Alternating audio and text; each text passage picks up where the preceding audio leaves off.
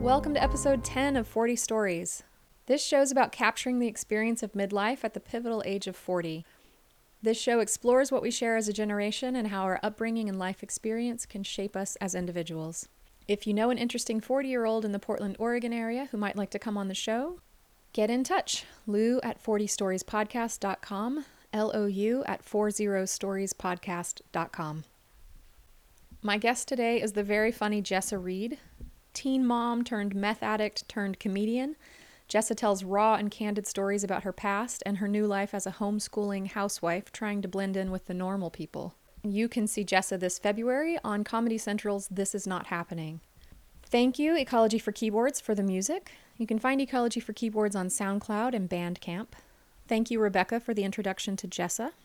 And thank you for listening. After my very long hiatus, I have been running a farm an hour from home 7 days a week for the past 8 months. And unfortunately, there was no time for podcasting, but I'm happy to get back to it, and I hope you enjoy my conversation with Jessa Reed.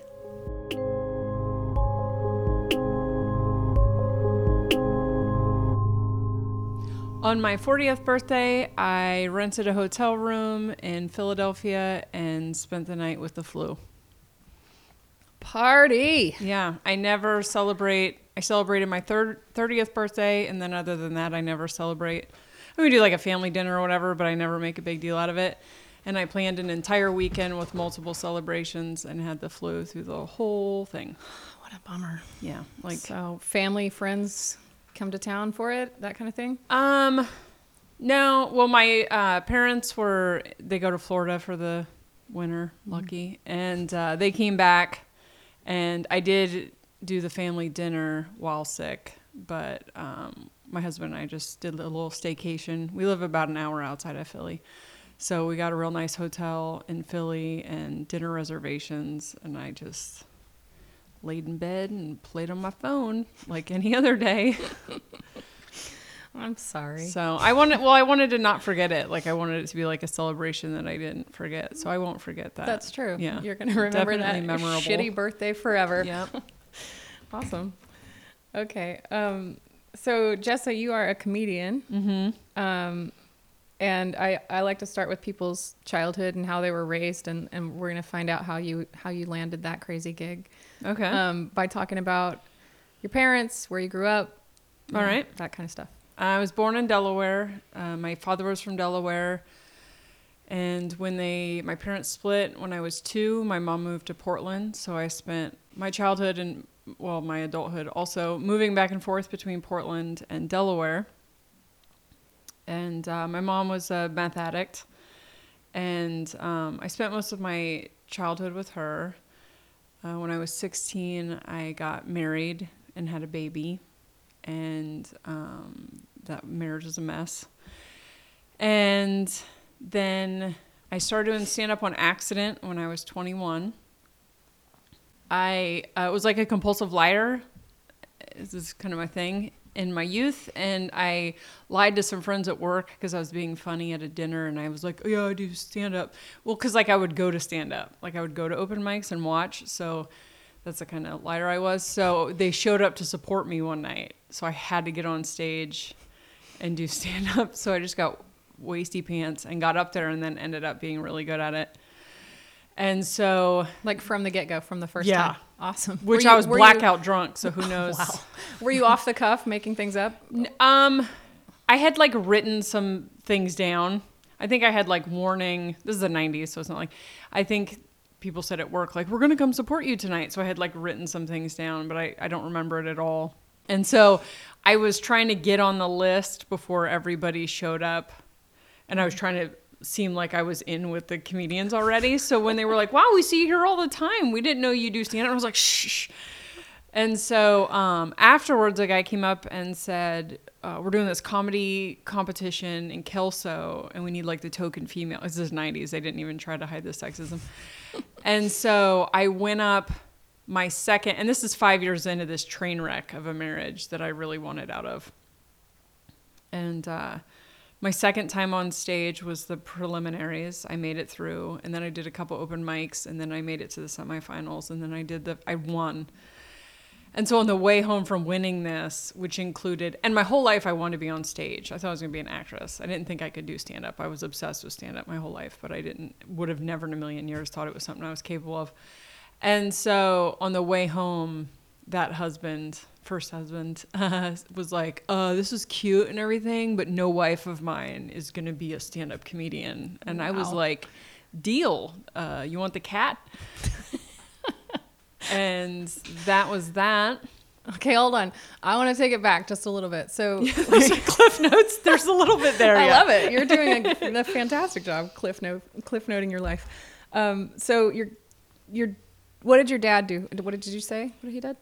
He was a highly functioning alcoholic. I don't even like to say he was an alcoholic because our experience with him as a father was not like that of any, he was a great dad.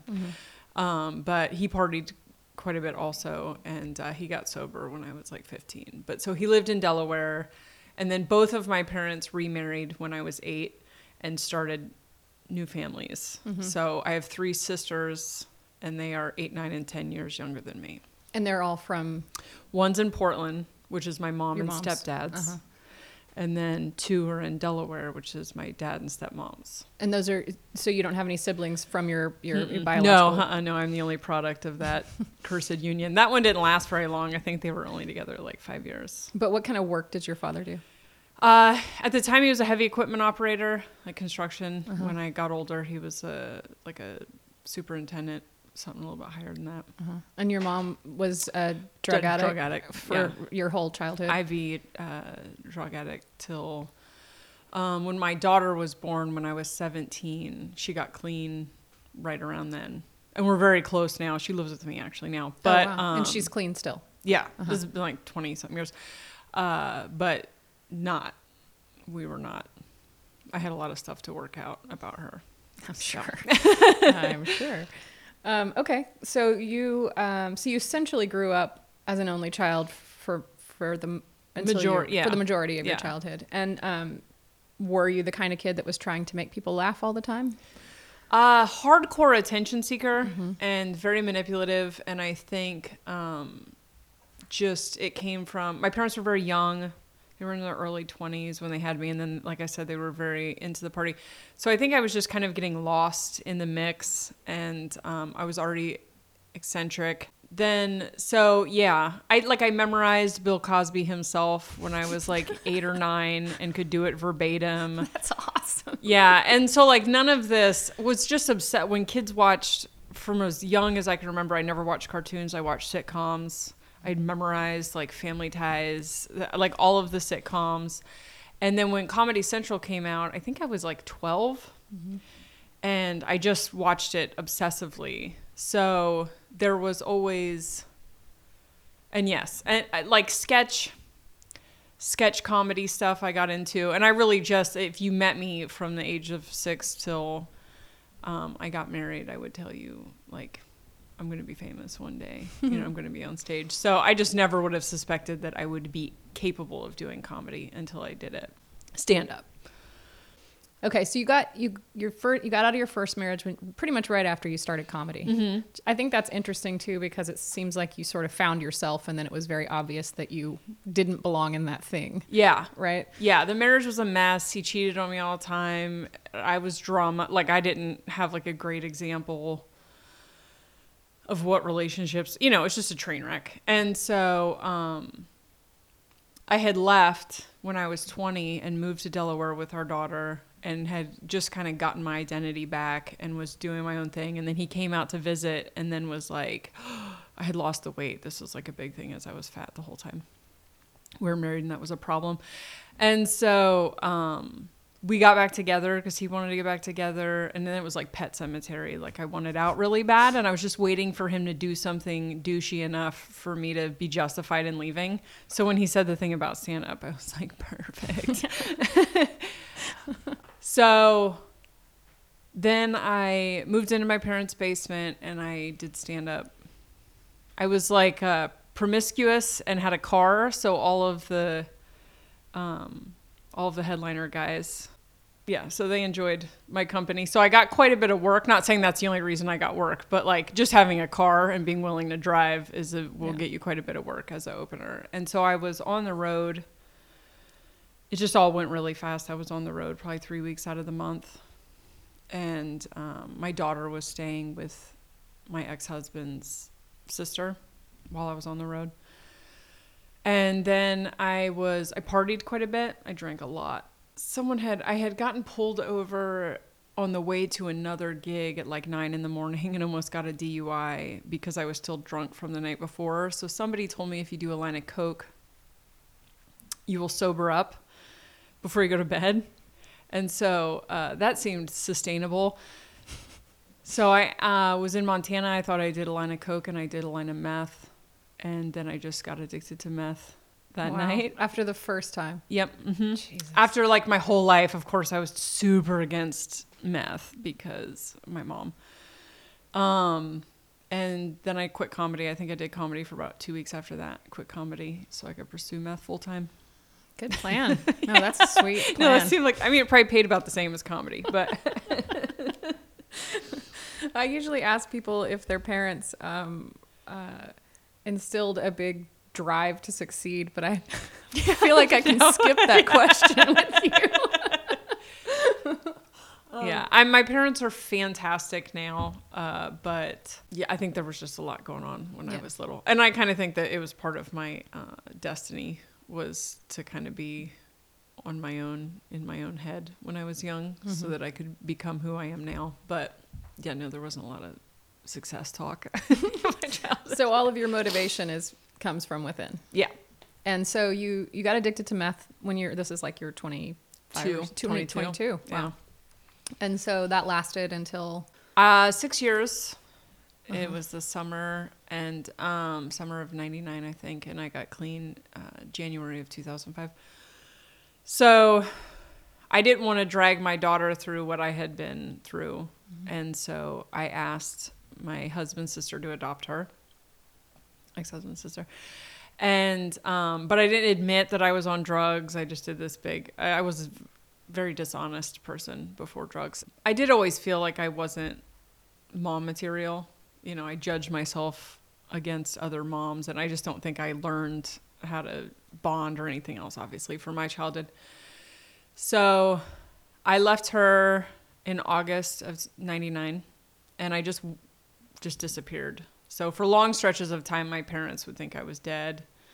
And my mom lived in Portland, so I would break into her house every once in a while and steal stuff, and at least that let her know I was alive. Mm-hmm. Were you living here in Portland? Mm-hmm. Mm-hmm.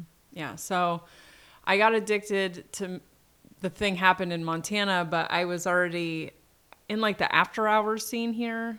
And so it wasn't, when I got back here, not difficult to figure out who had the meth at the speakeasy. So I did that for 6 years. And then I just kind of snapped out of it. Just kind of on your own. It ran its course. Yeah. I never tried to get clean. I never thought I would get clean. I thought it made me a genius, and it was the thing I'd been looking for my entire life. And all the crazy, dark, depraved things that happened, none of that shook me. And I always made fun of the people that were constantly trying to get clean.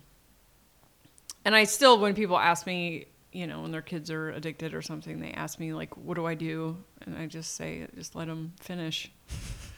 Because I think the people that really struggle are the people that keep trying to get clean before they're ready. And then they feel like it's impossible. Where when I decided to get clean, it was really like, meh. Okay, I'm bored now. And that was it. Do you carry any of your meth lessons with you? Did any of it stick? Yeah. Yeah. Yeah, it was actually, some. I don't think, I think my time on meth, I had a near-death experience. I don't know how far down this rabbit hole you want to go. So I had a near-death experience. As far as you want to go. In 2000, and that changed my entire life, everything in my entire life. And when I came back from that, now there's a thing called meth-induced schizophrenia. So I always tell people before I tell this story that it could just be meth-induced schizophrenia. It's up to you. But so I was in regular contact with what I believed to be aliens after that taught me about the nature of consciousness and kind of walked me through a ton of things in my life and how the world works. And I think definitely a healing came. I came to peace with my childhood and became extremely objective and was able to put myself in other people's shoes and kind of see the big picture all the way around. And these are all things that are a huge part of my perception of life now. And when I got clean, it was almost like I went out and healed all the broken parts of me. And my childhood was dark. There was a lot of dark things that happened. I was really resentful and bitter about it before I went out and experienced what I experienced. And definitely going out and experiencing drug addiction gave me a forgiveness for my mom because I saw so much of her behavior as she hates me. Why would you bring me to this planet and then treat me like this? And then getting high and realizing, no, she was just super high. Mm-hmm. And, it's hard to deal with kids when you're tweaking. So that definitely allowed me to close the book on that. And I don't want to say I wouldn't trade that experience for anything. I mean, I did lose 6 years of my 20s, but I think you're kind of supposed to flail your way through your 20s anyway. So, and I got clean when I was 27, and it took me years to get my daughter back. But the mother that I'm able to be to her, well, she's an adult now, but the mother I was able to be to her, I was never going to be able to be that for her until I went out and so I went out and found myself. That's not the experience that anyone else had on meth. I can tell you that. Mm-hmm. They all came out way more damaged than they went in. So I just think I was supposed to take a weird path, but yeah, I carry a lot of it with me. I thought about writing a book that says everything I ever needed to know.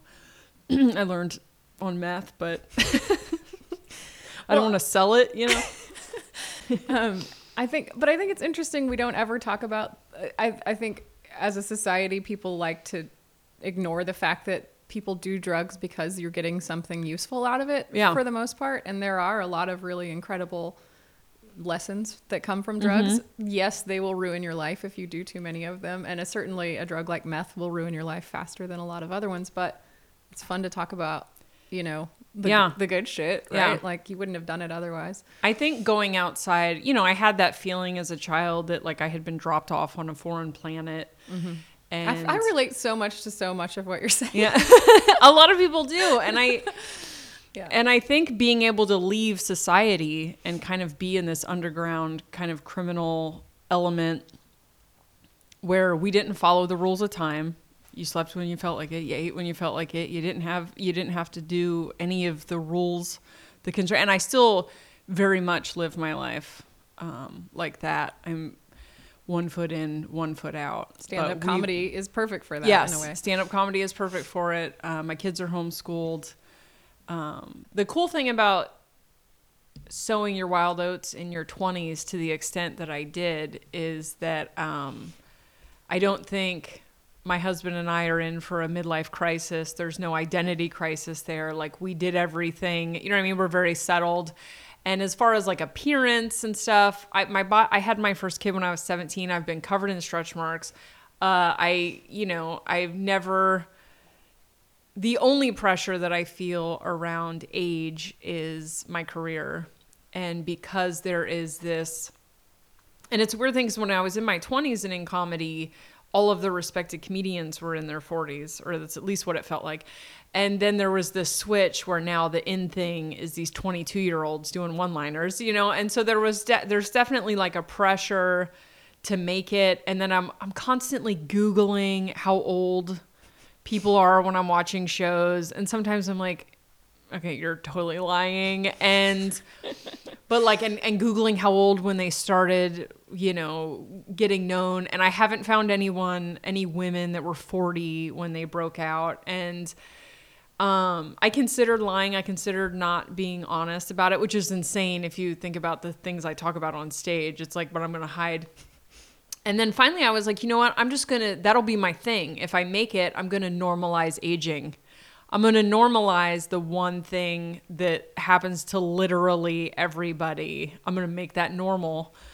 And so, but that's the only, like, I don't think I would be paying attention to wrinkles or anything else, but I feel this pressure only because, like, you're comparing yourself to other people yeah, and I would ordinarily never do that. Like, I lost my teeth when I was 24. I just rocked no teeth in my 20s. I think that's like body image boot camp. If you can, like, because I've had weight, I say struggled. I've gained and lost weight. I've been 250 multiple times in my life, and like, that's so accepted. It's so much more accepted in society than not having teeth. Like, it is open season on the toothless. There's no, like, real women have periodontal disease. You know what I mean? There's no memes, no guys that are just strictly into chicks without teeth. You know what I mean? Like, so like wrinkles, I'm going to be worried about wrinkles. I've had dentures since I was in my 20s, but like, it's because, this ridiculous thing in my head where if I don't make it. And when I first got clean, I was like, well, it's too late for me in comedy because I'm 27, so I'm too old to start now. Mm-hmm.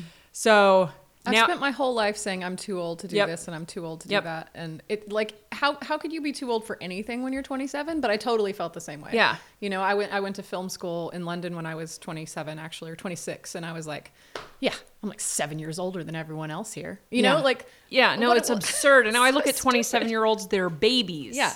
And I think there's definitely a shift now between our generation and, when I was in my 20s, people got married and had kids in their 20s. Mm-hmm. And then now it's just, you're a young wife or mother if you get married and have kids before you're 30. So there's definitely a shift there. But that's the only area. And it's something I struggled with all through 39. And because the rest of it, I think I'm fine. Like, I've already reconciled, like, my views on death are, and my mortality and everything else are fine. It's only comedy. And then I just thought, like, well, I'm not the kind of person who does anything the way everyone else does. And I'm totally the kind of person that would be the first to do this. And I'm sure I'm not. I'm just going to be the first that's honest about it. Because there's actresses and stuff that I know were a decade older than me, but their Wikipedia says that they're 3 years older than me. Yeah. And I'm like, really, Angelina? So, well, that's why I kept trying to find anyone. Yeah.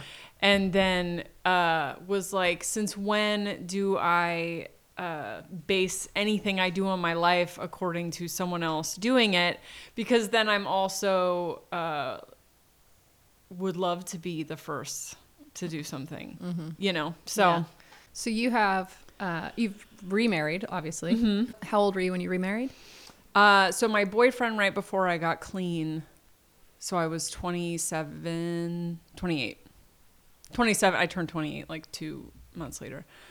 I left him here. He was still getting high, and I got clean. And 6 months later, he called me and was like, I'm getting clean. And I was like, well, I'm in Delaware. So he moved to Delaware. We got married when I was 30. So we're celebrating 10 years married this year. So same boyfriend that you were doing drugs with, you're still together. I didn't realize that, actually. Yeah, that's cool. He was not a great guy back then. So I was highly skeptical when he said that he was going to, but same thing. He never tried to get his life together. So when he said he was, I was like, well, I'm in Delaware. So if you want to come here and prove it. And so we lived separately for a year or two, and just, we had a lot of work to do to put everything back together. And it's crazy because I really didn't like him at all on drugs. The aliens told me I was going to marry him. I didn't enjoy his company at all. So it's really funny when I left, I was like, well, the aliens must have been fake because they were way off about that dude. And then I've never seen a marriage like ours. Like, we couldn't click. Like, we don't fight because we agree on 99.9. It's like we share the same. And I've never been with anyone that just let me be me, you know, and that could just take the intensity and the, you know, I was very impulsive when I was younger, and just all of it. And when he moved back out, I was like, okay, well, here's the thing. I'm going to start doing stand-up again. And that means I got to travel around and share hotel rooms with dudes. And he was like, okay. And I was like, yeah, does it bother you? And he's like, I give a shit. So he's perfect, you know, because if a guy with some insecurity, first husband, wouldn't be able to handle that. Mm-hmm. So what does he do? He is now a sales manager at a car dealership. So he does really well, and I stay home with all the kids. Unless you're and touring. homeschool them, and I do comedy. Right. And my mom lives with us, so that the kids don't have to go to babysitters or anything else. It all works out very nice. Awesome. How many kids do you have with your second husband? So, we have my daughter, but she's 22, so she's out on her own. We have custody of his son now, who is about to turn 15. And then together we have a 7-year-old and a 3-year-old. Cool. So you got a little tribe. Lots, yeah. But you kind of have a chance to sort of do it all again and in a very different way. Yeah. Yeah. Yeah, no, it's great. And we got Nicole back. We had to move out here at about 3 years clean to get them back, our pre-existing children. And I don't think those are covered under Trump's plans. No, I don't think anything is. No. My stepson, I homeschool him also, and he had to write sentences with lots of adjectives. And so one of his sentences was, "Trump is a horrible, awful president." I was like, "Oh, so sweet." Oh, sweetie, you're learning. Education wins. And do you homeschool because you want to teach your kids about the aliens? No, we're going to keep that one on the down low until they get old enough to not repeat it to anybody. So when I had a really hard time with school, and when I failed every grade, but they just kept passing me. And when I turned 16, I had been dropped out of school already for like 8 months, and CPS was involved, and they were like, she has to do something. So they sent me to some program where I could just GED out at 16. So I studied for a couple months, and at 16, I just took the GED. And I was probably 21 before I realized I was intelligent, which is crazy. Because now looking back, because our 7-year-old is gifted, and I was never as smart as her. But when I was learning about what happens to gifted kids in school, I realized that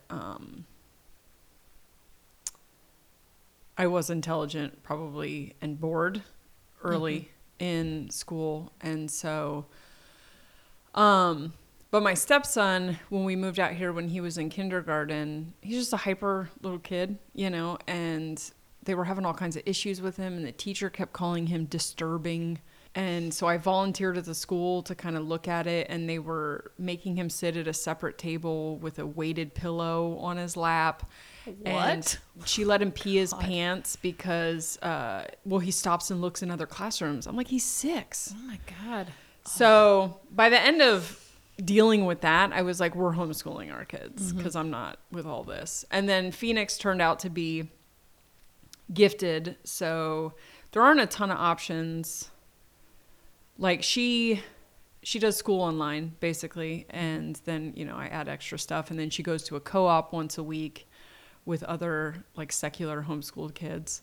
It was kind of something that I decided to do for a couple different reasons. Also with traveling and everything, my oldest, we would take her out of school to go on trips and stuff. And then they guilt trip you and everything else. And so my ultimate goal in comedy is to travel to make enough money doing stand-up that I can take them with me and kind of teach them on the road, because I think traveling really rounds you out as a person more than anything else.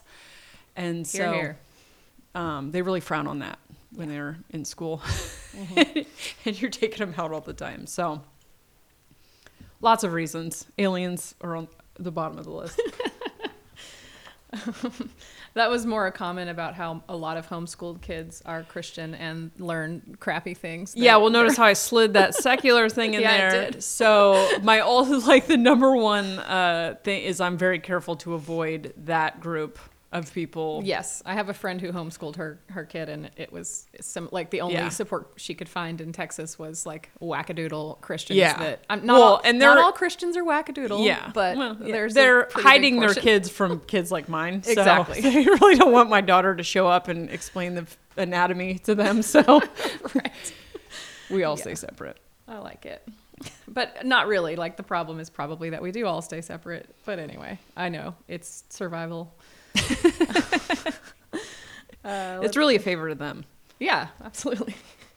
You're doing the Christians a favor. You're trying to Yeah. help. Yeah.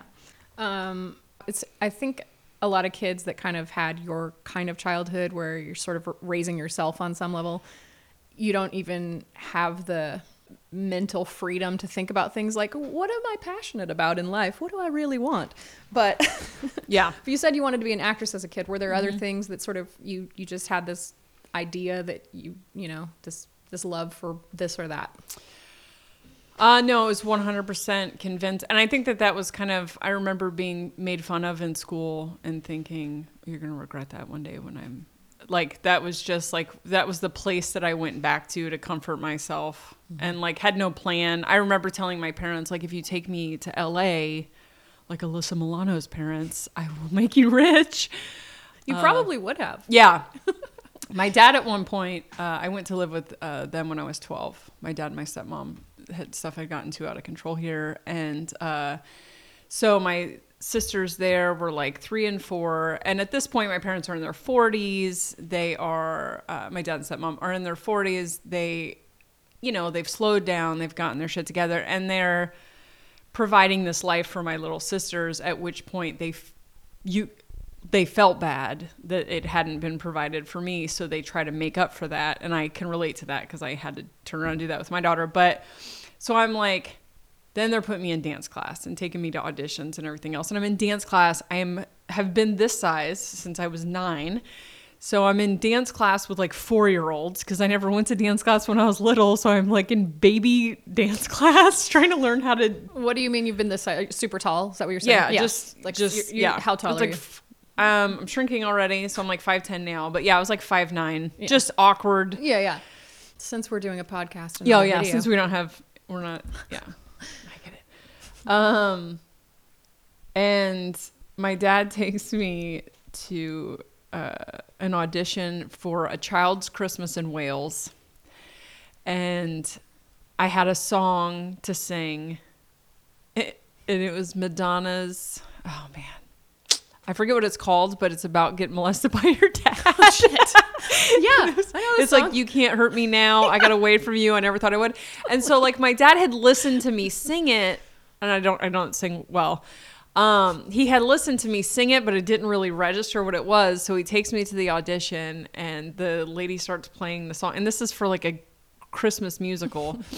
And I'm 13 or 14, and I'm just belting out, you can't hurt me now. I got away from you. And the whole room, all the moms, you know, are turning around and looking at my dad. And my dad is like realizing the words of the song and is like, no.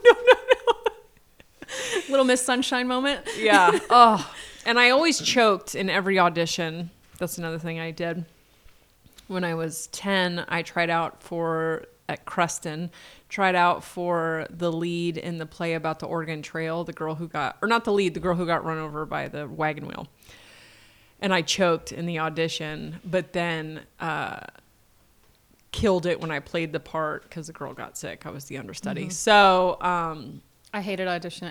I used to act as well, and I quit pretty much because of auditioning. yeah, I have carried that into comedy. My worst stand-ups have been like comedy competitions or like festivals where the pressure's on. Right. So that's been a big thing in the last couple of years, kind of learning to navigate around that. But around that age when I was a teenager, like my dad really tried to help me pursue that dream. But Too little, too late, Daddy. yeah. Yeah. Alyssa Milano has been in the business for years. So, what is your goal with? Do you still want to be famous? I mean, I know you have your own your corner where you're probably famous. Like there's a lot of people who know who you are. But Yeah, in it's terms like of three cities. the big Hollywood famous, is that still a goal? What's weird is that it's changed. When I got clean, I couldn't figure out what I wanted to do. I wanted to catch up to everyone else in society, so I focused on that, and I did just recovery comedy, which paid pretty good. And Explain what that is. and the 12-step programs, they do like conventions. And so they hired comedians as like the entertainment for that. So I would travel around and do conventions. That was a lot of fun. And then when I lived in Portland from 2008 to 2010, I had just contacted all kinds of local areas and did fundraisers for them. That's what I'm in town doing tomorrow. I still come and do those every once in a while. And then we moved back to Delaware, and I kind of, then we started having kids, and then I was just, attachment parenting and stuff, so traveling wasn't going to work out. And then in 2012, I was pretty much not doing comedy at all, and I was just like, I'm going to regret this. Like, if I don't just give it everything for a couple of years, I'm going to regret it. So I told my husband, like, I just want to give it everything I have for a couple of years. And he got me pregnant on accident like a month later. And so when I'm pregnant, I get morning sickness. I'm incapacitated. Then I have postpartum depression for a year afterwards, and I'm not funny. I can't even form sentences. So that took me out for 2 years. And usually I'm the kind of person that's like, I've been certified as a holistic health practitioner, or I've gone to school as a holistic health practitioner. I've been certified as a hypnotist. Like, I'm someone who like starts things and never finishes.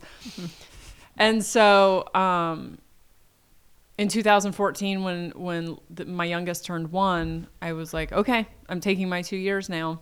So I got a lot of people believe that you have to live in LA or New York to make it. And I'm not willing to compromise my children's lifestyle to do that. So we live very nice where we're at. But if we lived somewhere like LA or New York, we would struggle.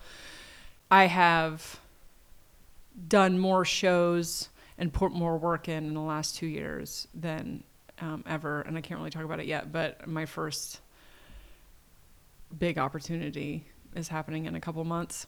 Awesome. Congrats. Thank you. And it started to become a thing a month before my 2 years was up. That's awesome. So over the years, my comedy goal, which was really a fantasy because I wasn't really putting in the work, was to get famous doing comedy so I could act. And then my relationship with stand-up changed.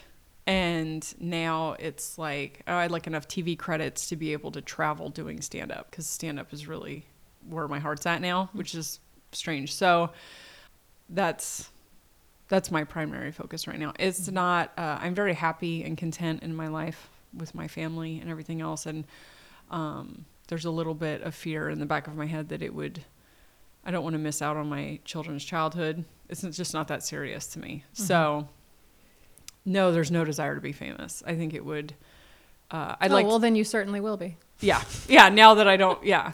I mean, I used to just have dreams of the attention and everything. Now it's like I do a show and it's like, the compliment dodging is so awkward that like, I just want to go hide. Not that I'm not super grateful for anyone that came out and laughed at me, but just, I don't have that void that I used to need filled with the attention. But I love doing stand-up. The kind of stand-up that I do is like dark, candid, honest, making people laugh at things that they don't usually laugh at. And so I definitely have fallen in love with the art of it, and I would like to be known enough to be able to finance this childhood for my children, while doing something that I love. But like being a movie star who can't take my kids out in public with everybody all in my face does not sound good at all. Which I thought that sounded amazing. It sounds terrible to me. Yeah. Yeah. I mean, I think it'd be great if people want to pay attention to how much I weigh, like they do to Amy Schumer. It's like, well, you're going to have fun because I lose and gain the same 30 pounds every 15 minutes. So I think on. she does too. So same problem, right? And Lena Dunham, same thing. It's like, oh, I gained 5 pounds and the media won't shut up about it, or I lost 5 pounds, whatever. Where do your morals come from? This one's interesting. I think by society's standards, I probably don't have many, but I am extremely objective. I think how I treat other people, I can pretty much see where everyone's coming from, even when I could perceive that someone is hurting me or whatever. I understand that almost nothing is done out of malice. Most things are misunderstandings. Most people that seem like they're being rude are actually just being awkward. And so I think for me, it's about being open-minded and about putting yourself in other people's shoes and not taking the easy path of only looking at your perception of things, and teaching my kids that as well. My values probably are mostly around keeping control of your mind and your thoughts, and, you know, not indulging in self-pity or things like that. Like, that's really what we press on with our kids, you know. But all the other stuff, we cuss in front of our kids. We're, you know, obviously I'm extremely open about sex and drugs and most stuff that people entangle their moral identity with. I don't. And I also am a big proponent of kind of the macrocosmic view of things, which is most of it's just experience. We're just here to experience things. And I wouldn't trade any of the quote unquote negative experiences from my life. So, What do you miss about the pre-internet years? nothing. Really? The internet was the greatest thing ever. I'm so grateful to have. Well, I'll tell you what, I do feel bad for people that are compulsive liars now, because I was a compulsive liar when I was young, and I can't imagine people being able to fact check me readily. Like, I don't even know why people bother lying.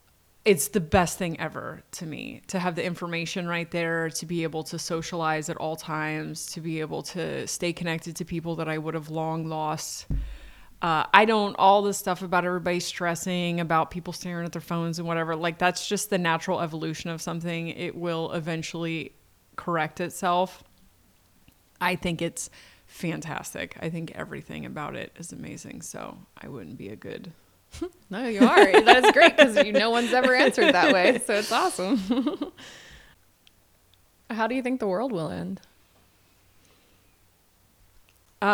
This one I'm going to take from the aliens. So I believe that we are just a big ball of thought consciousness, and that we come here to experience just every possible scenario of life, and that we were the dinosaurs, and that we've been all of these things and will continue to be these things, and that the earth is evolving along with us, and that everything that we perceive to be negative is just part of the experience, and that we kind of do an amnesia while we're here so that we can experience a dichotomy of good or bad.